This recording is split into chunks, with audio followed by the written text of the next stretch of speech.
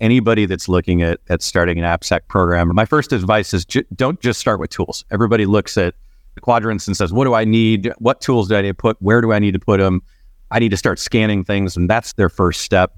My encouragement is to start with learning and understanding. Figure out who the players are, figure out those champions, and start with the relationships, because those are going to breed success the whole rest of the time that you're trying to grow the program. Greetings, listeners, and welcome to Seeding AppSec, the podcast where we discuss the latest trends in application security and talk shop with AppSec leaders and practitioners from around the globe. Seeding AppSec is brought to you by Arnica, a leading application security solution changing how AppSec teams approach risk identification and mitigation. Arnica is shifting the AppSec paradigm with real-time pipelineless risk identification and Git posture management, allowing teams to protect their developers, their code, and their products while maintaining development velocity. Check out arnica.io to learn more. In the meantime, sit back and get ready for another enlightening journey into the world of application security. All right, welcome to the second installment of Seeding AppSec with our first guest, David Nolan. My name's Simon Wennett. I'm the head of growth at Arnica. We've also got with us Nir Valtman, who ran the show last time, CEO of Arnica. And joining us, we have David Nolan, who's the CISO of Aaron's company. David, I'd love for you to give a bit of an intro and tell us a little bit about yourself. Yeah, sure. So I've been with Aaron's for quite a while here in Atlanta, and I've officially got responsibility for everything from security to enterprise risk. So that not only includes the great stuff we're going to talk about today, but also really putting a business spin on thinking about risk. But I've been a nerd for a long time. I'm sure we'll get into that. As much as I'm farther away from the development area, AppSec's kind of my home. So yeah, a lot of years and really looking forward to having a fun chat. Well, excited to get into it. I think to kick things off, I'd love for you to tell us a little bit about how you ended up in security in the first place. Everyone's got a different journey. I'd love to hear yours. Yeah, it was one of those. So most of my career and prior to security, I've been a developer. So, that was always something I loved. I love creating things, building things. The whole, hey, if you've got code, anything's possible, right? So I've always liked that. But as a kid, I not only liked building things, I really liked taking them apart, seeing how they worked, breaking them, and kind of understanding the mechanics of things. And I think that is security, right? So I was naturally drawn to not just building, but also taking things apart and maybe seeing how they can make them work in ways that they shouldn't. So that's kind of the interest side of things. But formerly, so I used to work for Caterpillar, and most of my career, like I said, was development. And at one point, they were looking at expanding and maturing their security program. And they were looking for not only someone interested in security, but someone had development experience. And the timing just kind of worked out. I was looking to get into security, and they were looking for somebody with development experience. And it was an opportunity to not only chase kind of my dreams, but also really help build an application security program from scratch and, try a lot of new things and new ideas. And frankly, the rest is history. The journey from a company with big physical infrastructure, that had to be incredibly interesting, I'm sure. Yeah, I mean, I wonder. Go ahead, Nick. I was just curious. I know you were excited about security. They were looking for someone that will take a security role. Like, how did they identify that, and how did that happen? Yeah, a lot of it's luck. I mean, right place, right time. A lot of it was, and I encourage anybody out there interested in getting into security, you got to make your interest known, right? And, luckily I had a couple of projects that kind of got me some visibility. And, once you get that and you kind of spread it out there of, hey, I want to take this success and I want to get it into security. Oh, and by the way, I happen to be a developer at heart. Things just kind of line up. So if this is a career advice podcast, it would be, make your interest known, because, you're only a small percentage of making your career. Others can really help you on that journey too. And it happened for me.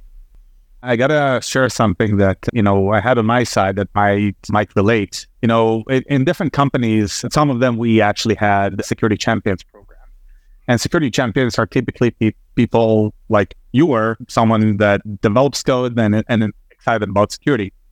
And it was very easy to identify part of those that actually had less vulnerabilities in the code, or maybe the ones that actually went and fixed most of the vulnerabilities.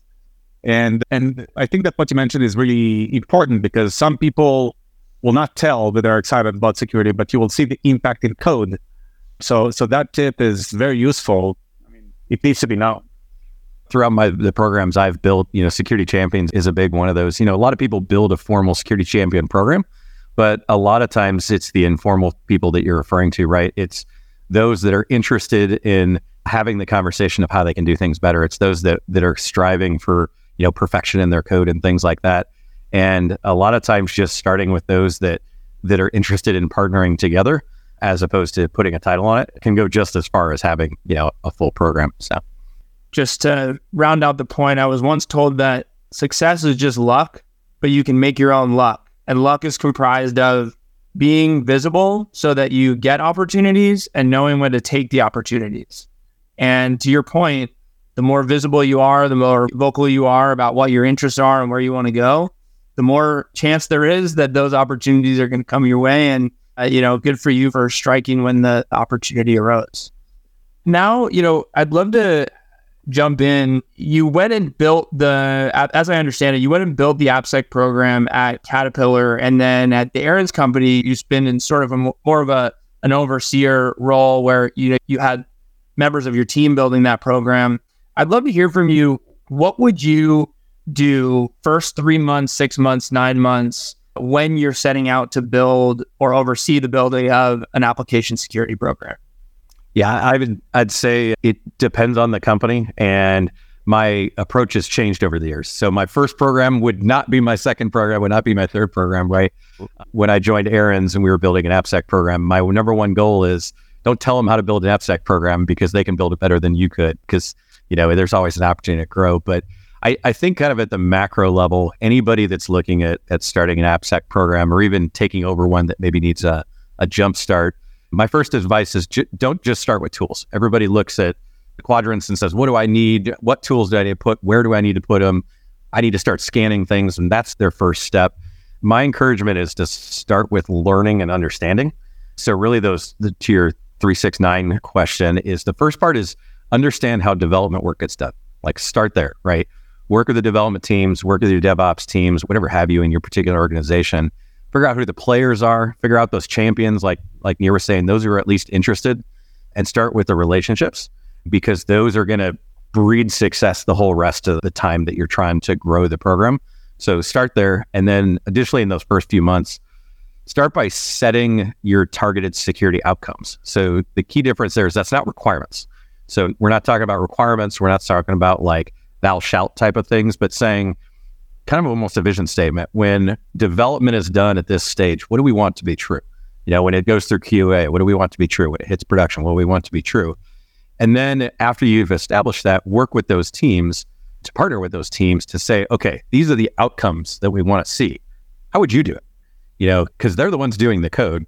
If we create a process or a program that's inherently high friction, that's inherently in conflict with the way they do development, it's not going to be successful from the beginning. So I think partnering on that, working together on the strategies and approach are important. And then you're probably asking yourself, like, how do you understand what hit and what to do? So you can certainly identify your threat model, identify your critical apps. All those help you in deciding how to scale, which ones to start with, those types of things.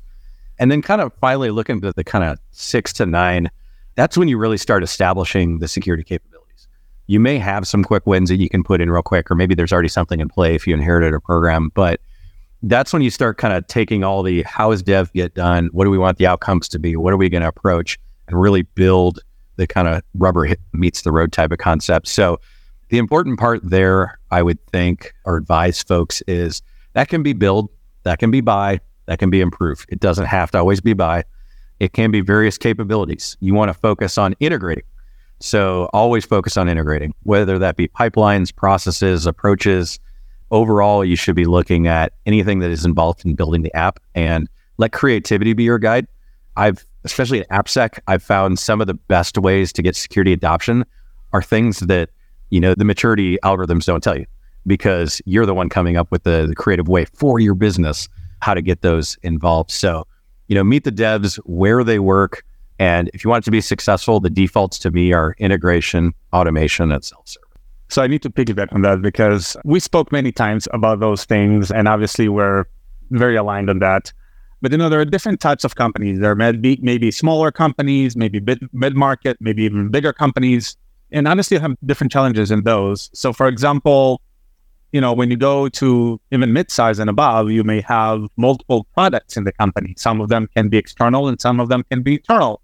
And at the end of the day, and that's maybe a good feedback that would be great to get from you, is what are thoughts about how do you get, first of all, what is important for the business? And second, wherever it's important, how do you know who you need to speak with? And it can be any security owners, developers, business owners, whatever, but maybe these two, what's important for the business and who to speak with. Yeah, it's hard if you're in a giant company, right? If you're coming to a company like I had 100,000 employees, you're not going to go to every one of those, obviously, but it all goes back to relationships. That's why I very purposefully said start with that, right? I think being intellectually curious is how you answer that question. So go to, you can always start with an e-commerce approach because generally that's one of the more critical apps at a lot of companies, or at least customer facing type things. Talk to those people. Be like, hey, what are some other applications that are really changing the business? How are we enabling profit through technology and applications? How are we serving our customer through technology applications? Find the people in the business. And if you don't know where to start, or maybe you're not a leader, a senior leader, start with the developers. They're going to know the other developers, or hopefully they will, right? And they're going to help you find and navigate that. I would say don't necessarily start with security people. Yeah, they were left out of a lot of conversations sometimes at companies. And so I think it's important to start with the people that do the actual work. And once you establish those business relationships, be intellectually curious. The way I did it when I first started at Caterpillar is go talk to business leaders, ask them what their bad days look like what's a bad day for you, and how do you enable the business? Those were my first two questions. And usually, if they were slightly technical, you started hearing applications being named, you started hearing what those did for the customers, and that kind of leads you to it. And it answers your second question too, is what's important to the business. It's different for every single person, but they know, you don't know. So ask them the questions and just be curious. I can also share, but completely agree with, talking with the developers, because obviously they will always have a different scroll and they will know how to direct you to different areas, which is probably also associated to their, jumps from different teams, jumps from different projects, and they can relate to those different projects that they've been working on. The additional thing that at least I saw as beneficial was when I joined the previous company that I worked for, I actually spoke with two people that made the biggest impact on my plan. One of them was the CFO of the company, and the second was the CTO of the company. And it boils down to what sells best and what is strategic, right? But that's on top of maybe what poses the biggest risk. Like I said, maybe, e-commerce is customer facing, but it generates 10% of the revenue, which I hope not. But that's an example of maybe how you can balance between the two. You can go bottom up and you can go top down and potentially get the answers that you're looking for. It's always got to be that balance, right? I always say, and we use this as a slogan internally, our job is to be trusted risk advisors to the business. And a big part of that is what you said, right? If you've got something that generates 40% of revenue for the company, it may not be the highest security risk from a risk perspective, but that's probably the highest business risk, right? And if that goes down and stops generating revenue, you don't have a budget, right, for security. So it is a balance because we got to stop, the attacks, but we also got to manage business risk as well to make sure the business can keep going. So it's almost like in your threat modeling, you can't just have the threat and the vulnerability to that threat. You actually have to have the value of a potential incident. Yeah, I think so. I mean, it's a complicated thing. And again, every company is different, right?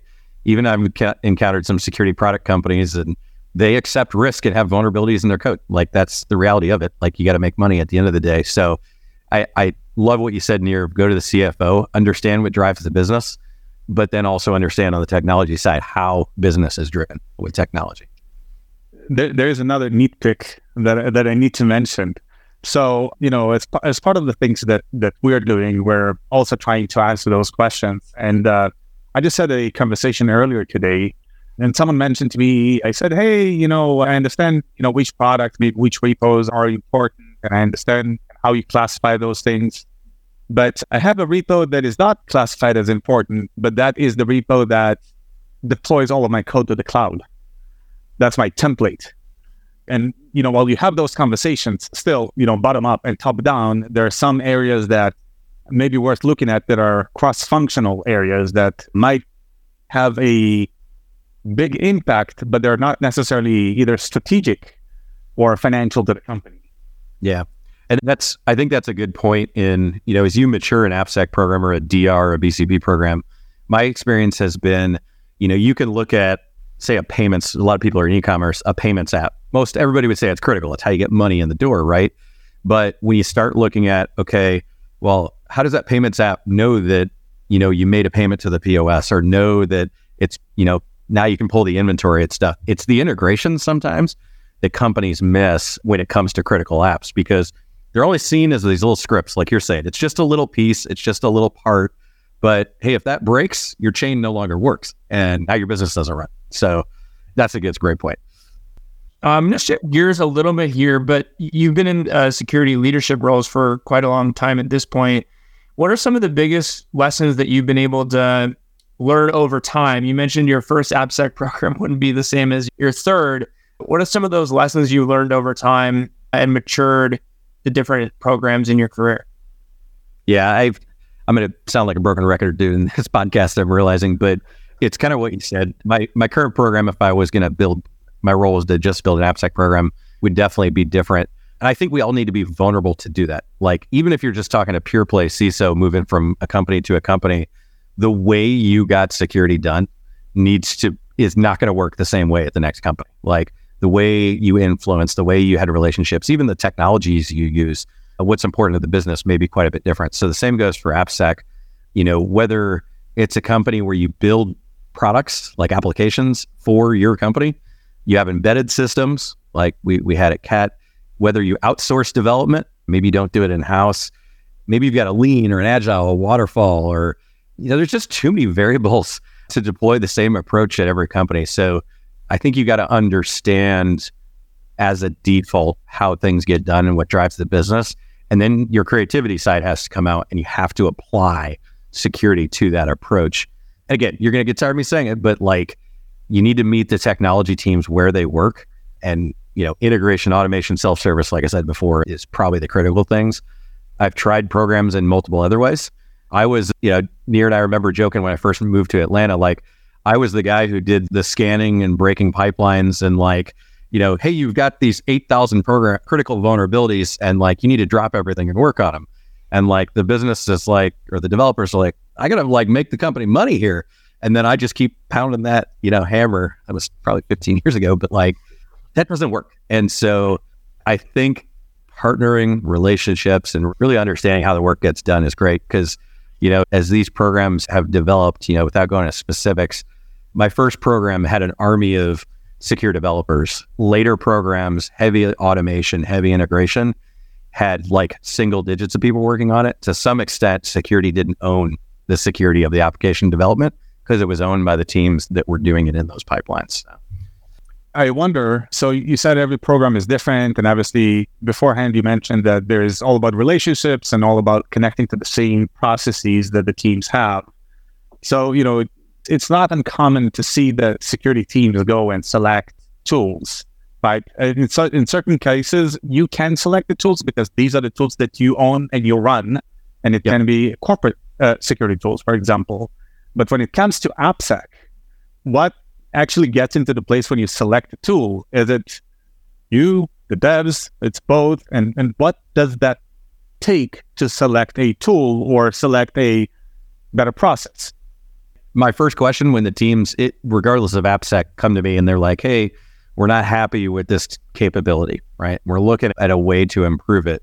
First question is, have you worked with the team that's going to be impacted by this? Have you worked with the team where the results are going to go? Have you worked with the team who's going to have to help you support it, deploy it, whether it be a simple as a firewall or an endpoint solution or an AppSec solution?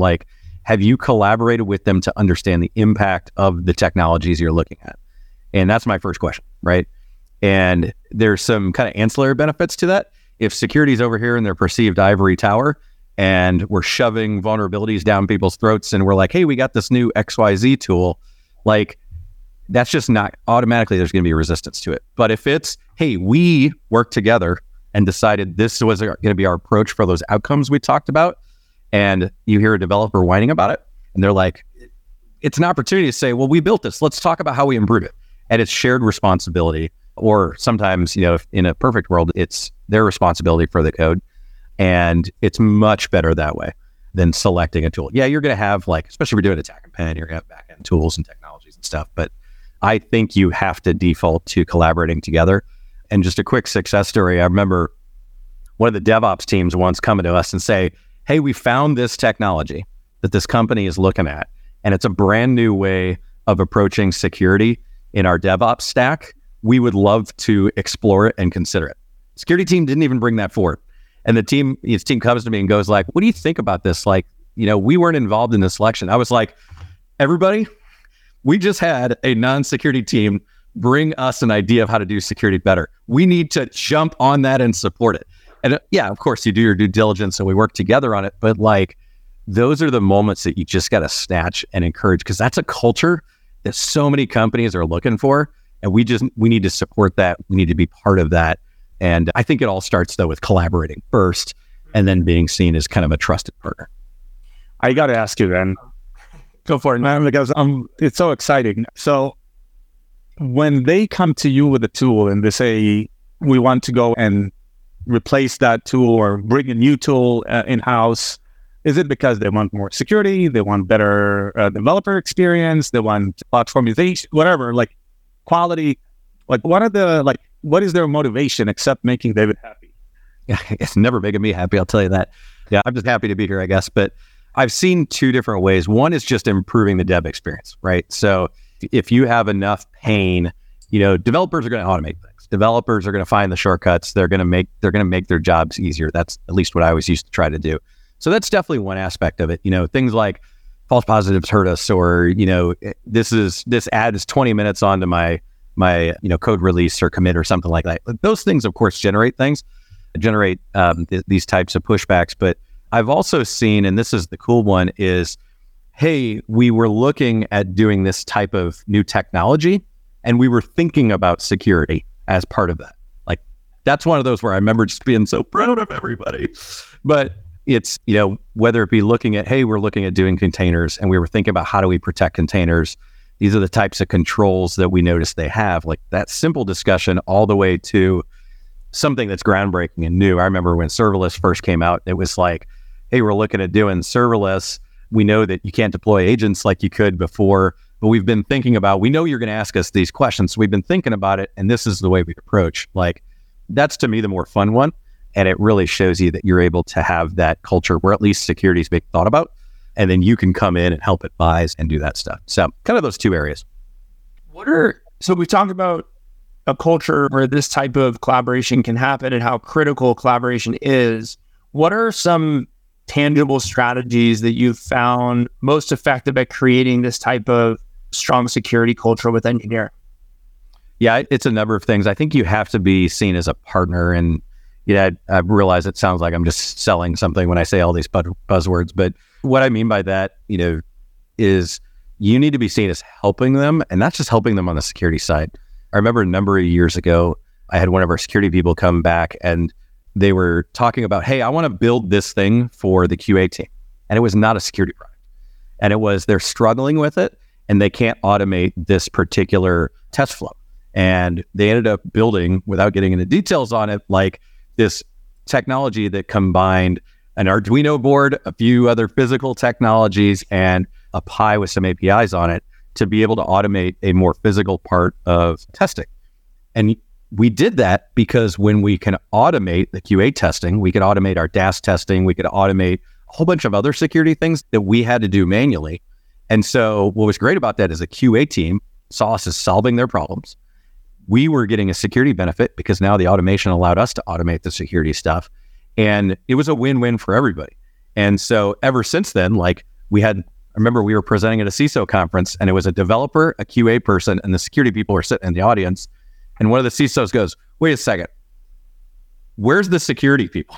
and there was no security people on stage. And I think that it really starts with being that trusted partner, and you got to eat your own dog food. And that really ends up being taking to heart what they're trying to achieve, help them get it, be a trusted partner. And then as part of that journey, advise them on security and help them out, and they'll help you out just the same. Awesome. I do want to add in a question from the live stream here. And the question comes from Marcello. And the question, is it possible and sustainable to manage risk via automation? That's a good question. We probably put it in an AppSec or an automated lens. I don't think it can be 100% of the solution. The way I always tell people is you want to automate everything that's automatable. But the reality is we pay individuals for their brain, right? For dealing with the edge cases, for being creative and all that stuff. So you want to automate all the stuff that is a pain in the butt, right? Everything that has consistent flows, consistent approaches. So I think you can automate a lot of it. One of the examples I always love talking about is like when infrastructure as code first came out, a lot of people got very scared by that. And, we initially look at it, and I think a lot of security people say no, similar to when cloud first came out, like, no, don't go to the cloud, it's dangerous. It's just different. And what we were able to do is automate a concept of security as code and actually scan the infrastructure as code, similar to what you'd scan development code for, find problems, find configurations. And you were able to reverse those or push golden configs to overwrite those and stuff.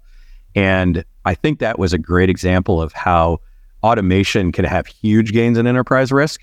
But I think us completely stepping away from it is probably not the right choice. So I think it's always a balance like anything, but I think you need to fully adopt automation. Any company that is not at that point is falling behind, whether they realize it or not. Awesome. We've got a couple more questions from the live stream, but before we get to those, I want to ask you, what does success look like for an application security program? And what do you think we've talked about the factors that contribute to success, but I'd love to hear what success looks like and how you measure it. That's a good one. I think for me, it comes down to two, and that's quick response for high-risk findings. And so things like weaknesses and opportunities that can be caught earlier in the process, or even if it happens to be later in the process that people rally behind it. It's one of those, it's not just a critical on a metrics board, right? But if you can get to the dev teams of say, hey, I've got this cross-site scripting or blind SQL injection, and their initial response is like, show me. Like, if you can demonstrate to them and everybody gets behind it and they work quick, I think that's one. So quick response and everybody takes it seriously. I think ownership is a big part of it. It's the later part of that cultural journey, but if you can have the dev teams take pride in ownership in driving down the risk, so improving the effectiveness of the processes and stuff like that, but also fixing those weaknesses and the concept of owning the outcome, or really owning that application. To me, that's like, to some people, that's a never achievable, but a dream state. I've seen it. And to me, that's success. And then you ask, what are the most important factors to get there? Here it is. Again, it's relationships, get their input early into the process. If you're building a new program from scratch, I think the only other two things I've seen people shoot themselves in the foot is give people baseline periods to address technical debt, and then build goals for people to rally behind. So, I've seen some of these new security programs be like, hey, we have 1 million criticals.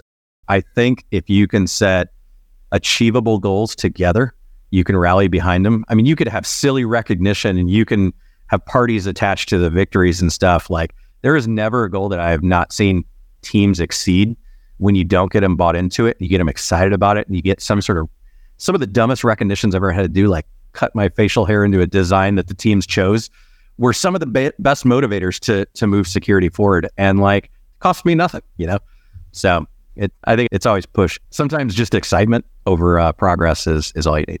And maybe I'll add to that, because I think that you mentioned there's 1,000 criticals. How do you handle 1,000 criticals? Obviously, you can't just shove it to anyone's throat. But what are your thoughts about, having a backlog versus maybe enforcing a policy that says you have 0 new criticals, and now you can work on the backlog in your own pace, but at least you stop the bleeding? I think somewhat I'm going to cheat and say it's a business decision, right? You can't focus on only one, right? So if you're just going to focus on technical debt, it's going to continue to grow as new stuff happens. I think a lot of that starts with owning the outcome if you can get the teams to really be proud of what they have, if you can get them knowledgeable while you're fixing the technical debt on how to better code things, some of that kind of naturally happens. Even if you talk about it around things like patching and stuff, fixing technical debt without having automation and good forward-facing patching processes is going to be very expensive, very time-consuming, and is never going to get you over that mountain. So sometimes you got to start with getting healthy at the way you do things now, so that way you can be more effective and faster at tackling that technical debt. My experience, though, has been like the technical debt's where you set the goals and you slug through it, but the getting better at how you do it is, for a lot of people, more fun. I want to round out with the question of where you see application security going in the next 5 years. Just a small topic. If I had a crystal ball, right? I mean, we'll have to see. I'm going to start with a simple response. It should be following technology, so we got to see where technology is going. But as a general sense, what I'm seeing is it trending more towards being developer-centric, meaning the developers are being more empowered to control their own outcomes. There's a lot of move to striving to be more native, having not security be a separate concept, but have it be part of the DevOps processes and part of the dev processes. I see, just security in general. AI is a big thing. There's a lot of folks I'm talking to are starting to use some form of AI in their both development, but security processes as well. So I think that's going to continue to grow. And then the obvious one that everybody talks about is supply chain concepts, right? Various supply chain visibility and protections, I think, are still maturing. I think a lot of them are, trying new stuff. Things like Arctica obviously is a great one in that space. But there's a lot of areas, a lot of new visibility into how third, fourth, fifth, sixth parties, outsourcing development, downstream QA, like all these things, and how do we have visibility and protection? I think those are problems that we're going to try to solve in the next few years more effectively. So, tools will evolve. And even if you look at open source tools, there are some even, phenomenal open source tools that can provide with various capabilities. And obviously every company can have minimal resources or someone excited about security and dev that is excited about security, they can implement those tools. And I wonder, what would be the security job in that case? I mean, tools will be implemented. Things can be cleaned up. The tools will be better. I mean, yes, there are certain areas that are not there yet, and everyone are pissed off about, like static code analysis, but things will get better, right? And I wonder, what are thoughts about, as tools get better and as developers get more accountability towards security, what would be the role? What would be the role of AppSec that maybe is more intelligent in that sense? Yeah, I agree with what you said. I don't think it'll ever fully go away. There's always going to be some fire to fight. But I think there's two sides to that. I think what I said at the beginning, which was being trusted risk advisors, we're always going to be able to be the architects and be the people who are be paid to figure out how to break things and make them not work. And then we can advise folks how to make better. I think the advisors is a big one. And that goes for all security things like, I've got responsibility for enterprise risk. And I think the reason that is because security individuals have a mindset of risk, right? And whether it be a security topic or a business topic, if we attune ourselves to be better at talking in business terms, we're going to be indispensable to the business in a lot of areas that we don't think of today. I think the other side of that, and you'll appreciate this, I've got developers on the security team, and we help build things for not only the security team, but for others as well. We help automate things. We point these individuals, and we got one in particular I'm thinking of, we point her at problems and we help solve business problems, right? And a lot of times those have a security upside, but if you've got driven individuals that have a holistic view of how things should work, how they shouldn't work, and how to be that glue, we're always going to have a value to the business. Well, we are now at the lightning round portion of the interview of Seeding AppSec. If you were a leader of an anonymous hacker group, assuming that you're not already, what would it be called? What? I'm old school. I like Hackers the movie, so it'd be we'll call it Zero Cool Crew. I love Zero Cool, so something like that at least. Yeah, I know, exactly. Great call. Well, showing my age here, but yeah, I'm an original Hackers fanboy. What advice would you give a young, aspiring security professional? I'd say stay hungry and stay positive. it's easy to burn out in a world like this, especially with perceptions of, the cyber criminal out there always having the edge.